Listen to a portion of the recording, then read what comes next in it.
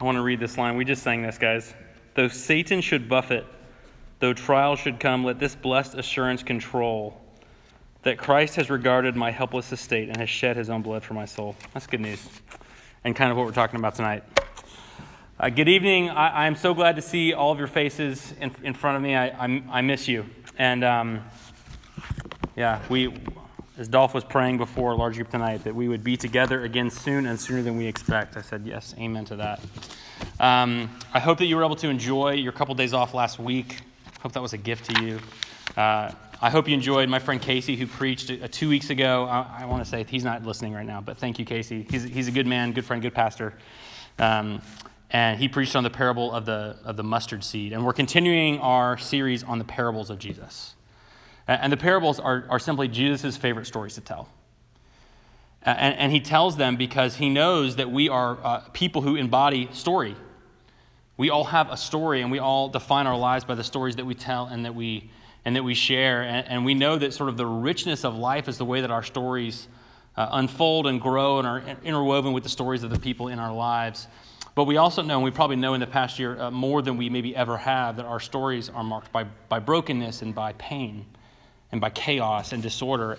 And it's only when we learn Jesus' story that we start to see our own stories in the light of his gospel and the truth of his love, that things start to make sense. So that's why we're looking at these stories. And tonight we're going to look at Matthew 13, and we're going to see a story that's about something that's it's both very challenging and very sobering and very important to our life and to our understanding of what it means to be a part of the kingdom of heaven. And that is the reality that this kingdom has an enemy who's opposing it.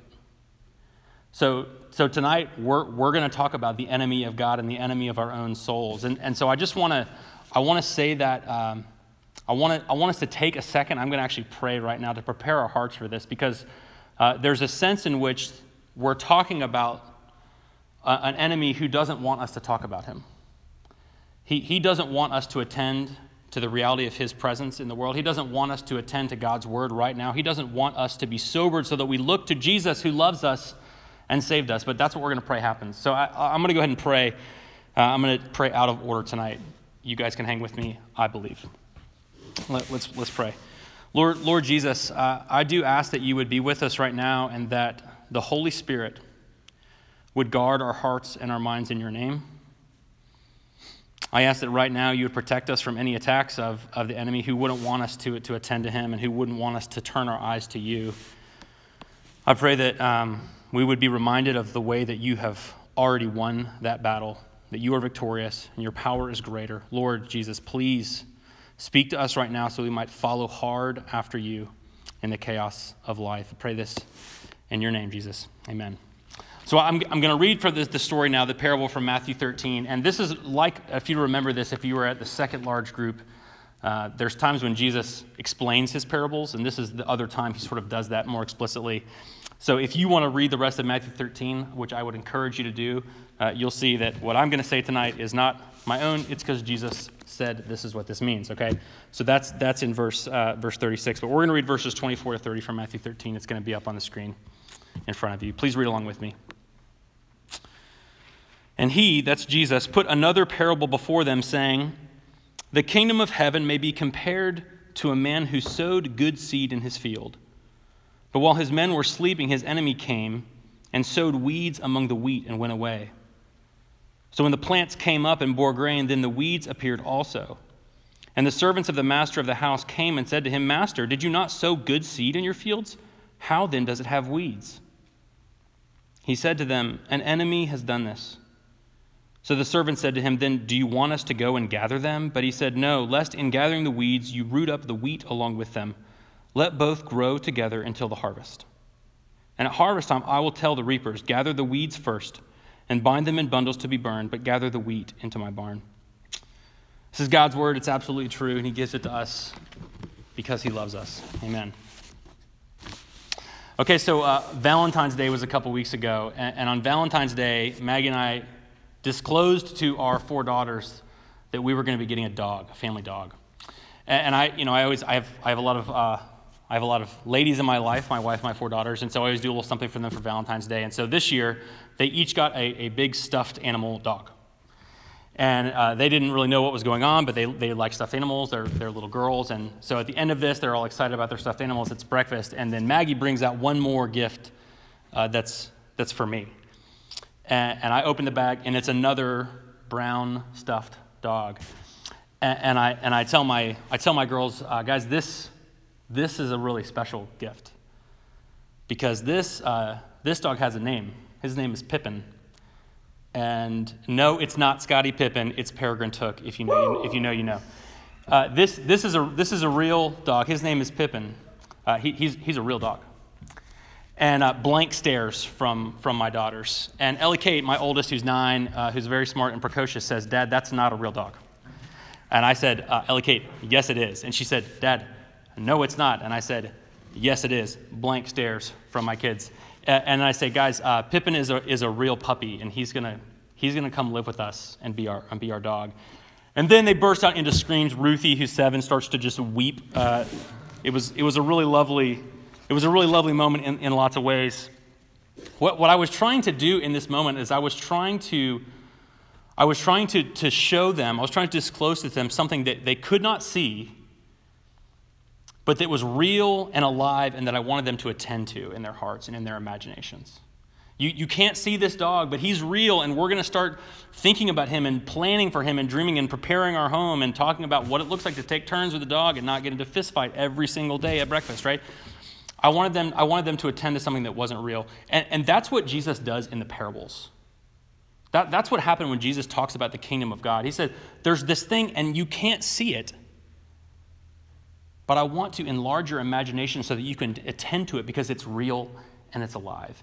And that's what this passage does. And of course, as I've already said, this passage is not opening our eyes to something wonderful. It's actually opening our eyes to something scary and something sobering, but something that is vitally important for life as people who are in the kingdom of God. And that is that the kingdom has an enemy. And the enemy has different names. Scripture calls him different things. Sometimes he's called Satan. Satan, the word Satan means enemy or adversary. Sometimes he's called the devil. That's the accuser. Sometimes he's called the evil one. These are names for this enemy of God. And I kind of want to ask you, if you'd think for just a second, how often do you think about the devil? How often do you think about that? I feel like sometimes we can look at Christians and say, oh, they talk about the devil way too much. Sometimes we can think, maybe you're thinking this right now, man, I don't really think about that at all. But what I want to challenge you to wrestle with this week is the reality that there is a force that's always at work, and its aim is to erode your trust and faith in God and replace it with ideas and affections that are contrary to who God is and what he loves. That's what I want you to wrestle with. There is a force that is always at work, and its aim is to erode your trust and faith in God. And we're going to wrestle with that within the reality that in spite of that, Jesus is stronger, Jesus is better, and Jesus actually wins this fight. And it's going to feel at times as I'm talking like we're in this tug of war between the devil on one side and Jesus on the other side, and we don't know what's going to happen. And so the spoiler alert is that Jesus has won the victory, okay? But he calls us in this story to attend to this thing which we may not always pay attention to, which we cannot see, but which is very real and is at work in our lives to erode our faith and our trust in God. And so what this passage does is it points us to this reality. And so I want to look at what it means, what it's like to live in the kingdom of heaven in light of our enemy who opposes us, okay? And I think it means we do two things. It means we watch and we wait, okay? We watch and we wait. So first, we watch. If you think through the story, which is a parable, right? It's an allegory. Notice how the enemy gains access to the field. This is what it says in verse 25. It says, while his men were sleeping, his enemy came and sowed weeds among the wheat and went away. While his men were sleeping. while they weren't watching, while they had their eyes closed, while their guard was down, the enemy comes in and he sows weeds. That is the tactic of the devil. That when we are asleep in our hearts, that when we are not paying attention, he sneaks in, he infiltrates using stealthy tactics, and he starts to plant bad ideas. He starts to plant accusations. He starts to plant deceptions. He starts to plant fears. He starts to plant out-of-control desires. This is how Jesus describes it in another passage in John 10. He says, the thief comes, part of this verse you'll know well, the thief comes only to kill, to steal, and to kill and destroy. He says what? I came that they may have life and have it abundantly. And so we live, again, the tug of war is an uneven tug of war, right? But we live in the midst of this battleground where Jesus is offering us life, and the enemy is trying to prevent us from getting that life. He doesn't actually have anything that's his own. All he does is corrupt and pollute what is good that is from Jesus, okay? He comes when we're not paying attention, and his mission is to provoke animosity between us and God. His mission is to make us not to trust God. His mission is to make us think God is against us. His mission is to make us think we don't need God. He wants to provoke something. He wants to come between us and God. We've talked, if you remember the parable of the sower and the seeds, this has already sort of been explained to us by Jesus. He explains it again here, starting in verse 36. But the sower is God the Father, and the seed is the Word. Of course, Jesus is the Word made flesh. He's the living Word. So Jesus is coming to us from the Father, and our hearts are the soil.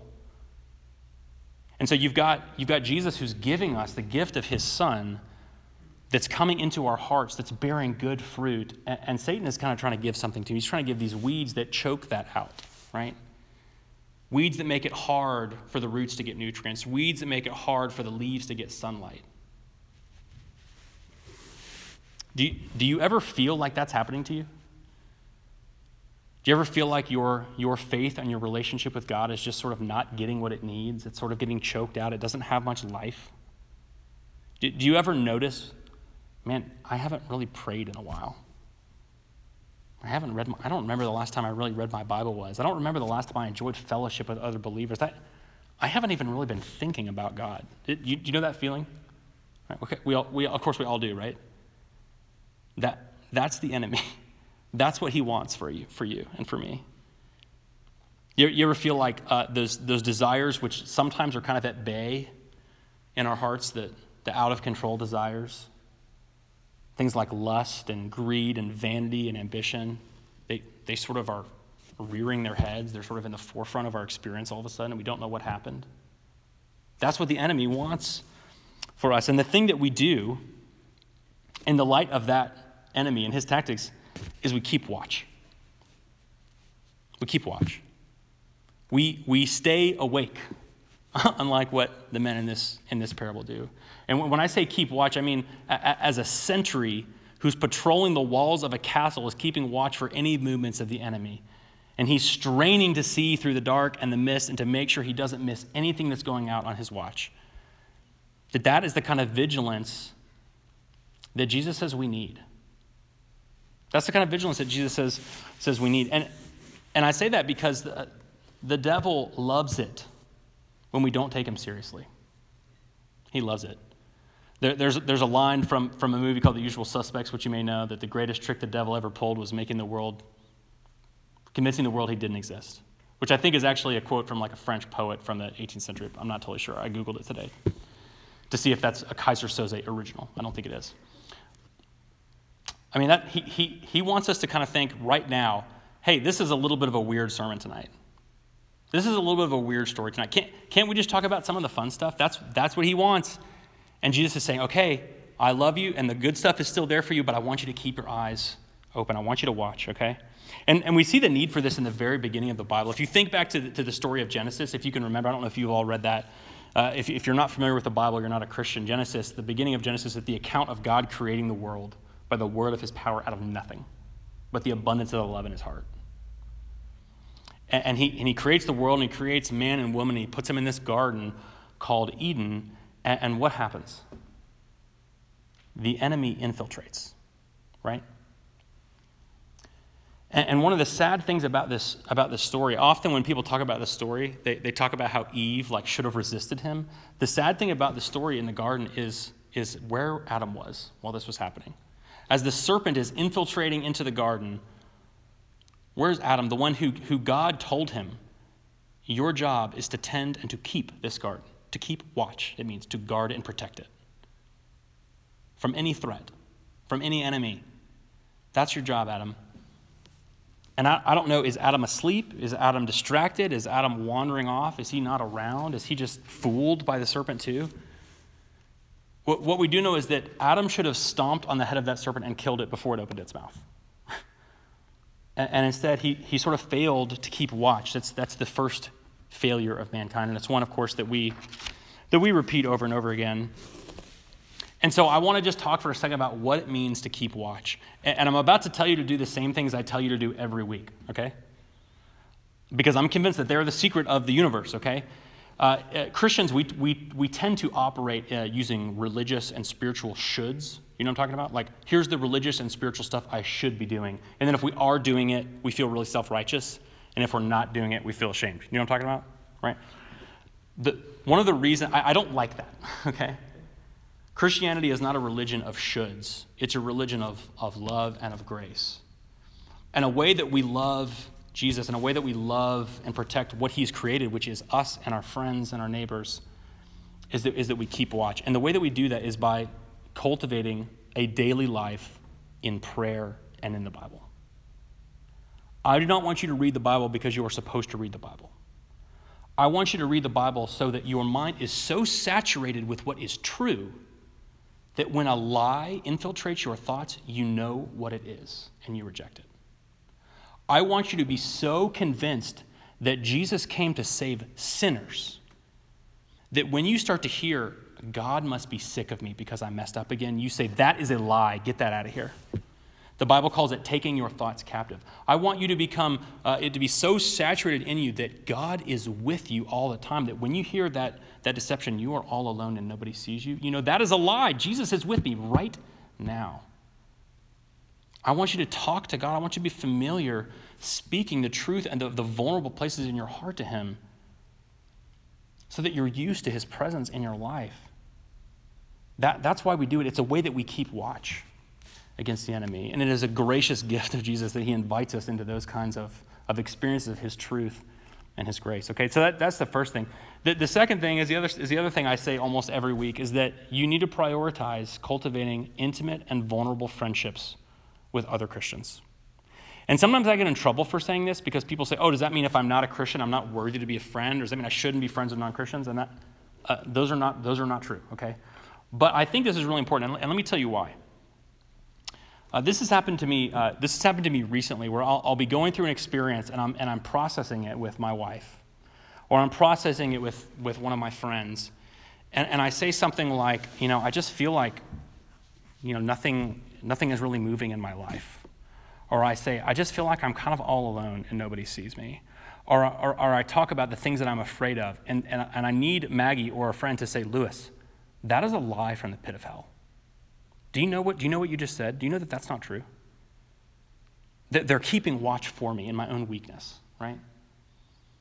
You really need friends who are walking with you, who know what's really going on with you, so that when you start to give in to deception, when you start to give into accusations and shame, when you start to give into fear, when you start to struggle with doubts, they can keep watch. They can say, no, that's not what's true. Let's talk about what's true for a second. Let's talk about forgiveness for a second.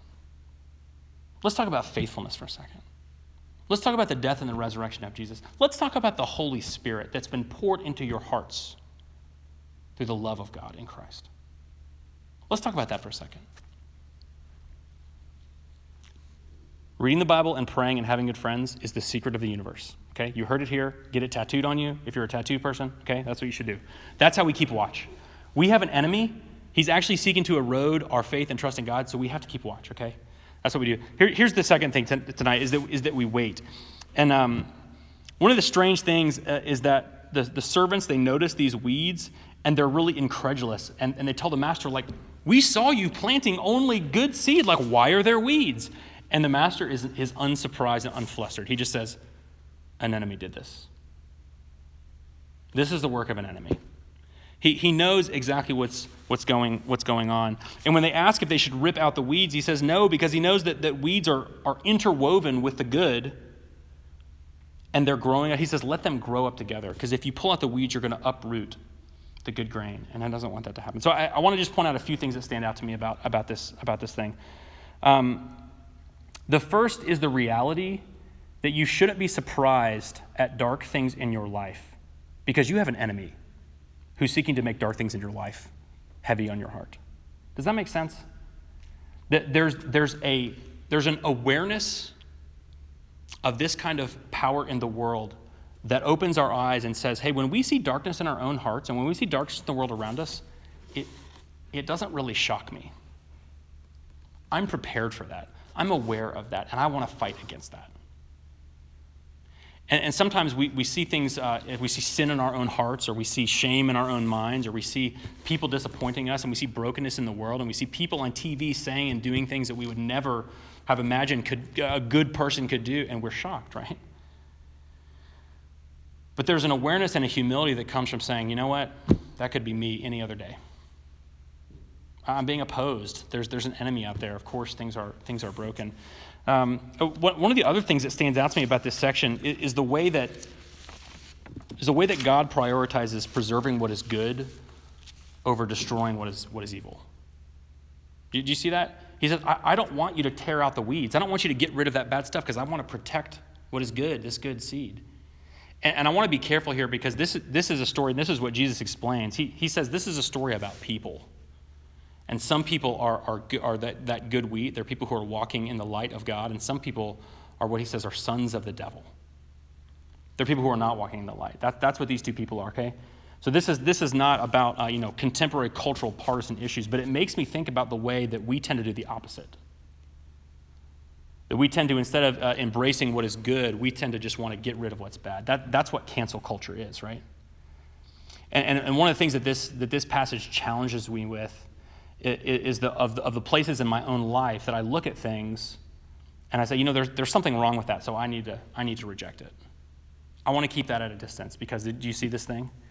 And it makes me think of, and I'm going to give you an example, but it makes me think of the way that in some of the circles that I'm aware of, groups of Christians that are mostly white will look at something like Black Lives Matter, and they'll say, you know what, I looked at the website, and there's something about there that I really think is wrong, so we got to reject this.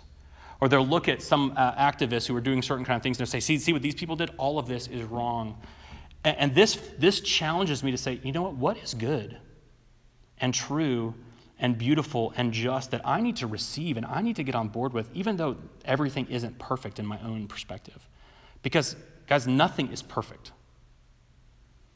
And wherever we look, we have to embrace the reality that Jesus calls us to preserve what is good, not just to reject what is evil. And I find that really challenging about this passage.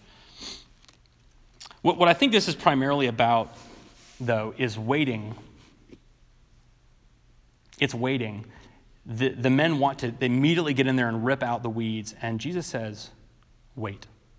You think you know what's a weed and what's grain, but only I know. You think you know who's a good person and who's a bad person, but only I know. You think you know who's a real, genuine, legit Christian and who's only pretending, but you don't. Only I know. This is actually a section about waiting to cast judgment on other people. Who's in, who's out, who's right, who's wrong, that is not your job. Your job is to resist the devil and to act in love in the world, because Jesus is with you, and that's what he did. Your job is not to judge other people for who is in and who is out. You actually have to wait. And the reason that you can is because that is something that Jesus is going to take care of. He's going to take care of it. And we're going to get to that in a second. He said, a day is coming when you can leave that up to me. I'm going to make everything right. I'm going to win the battle. I'm going to make everything clear, but it's going to be clear in my eyes, and it doesn't have to be clear in yours. So one of the things that we do here is this challenge of we're keeping watch vigilantly against the attacks of the enemy in our own lives and in our communities, and we're resisting it and we're fighting it. But what we're not doing is accusing other people. What we're not doing is judging other people. It's actually something we're called to wait on. So that's part of the way we wait on Jesus. We have an enemy, and he wants to He wants to steal, and he wants to destroy. And so we watch and we wait. We watch for movements of the enemy, and we wait on judgment, trusting Jesus, knowing that we ourselves have darkness in our hearts, right? And that we are saved by grace alone through faith. And so it all comes back to the centerpiece of the kingdom, which is, as we said each week, it's actually the rule and reign of Jesus, who rules with love and truth and with mercy and justice. It all comes back to him.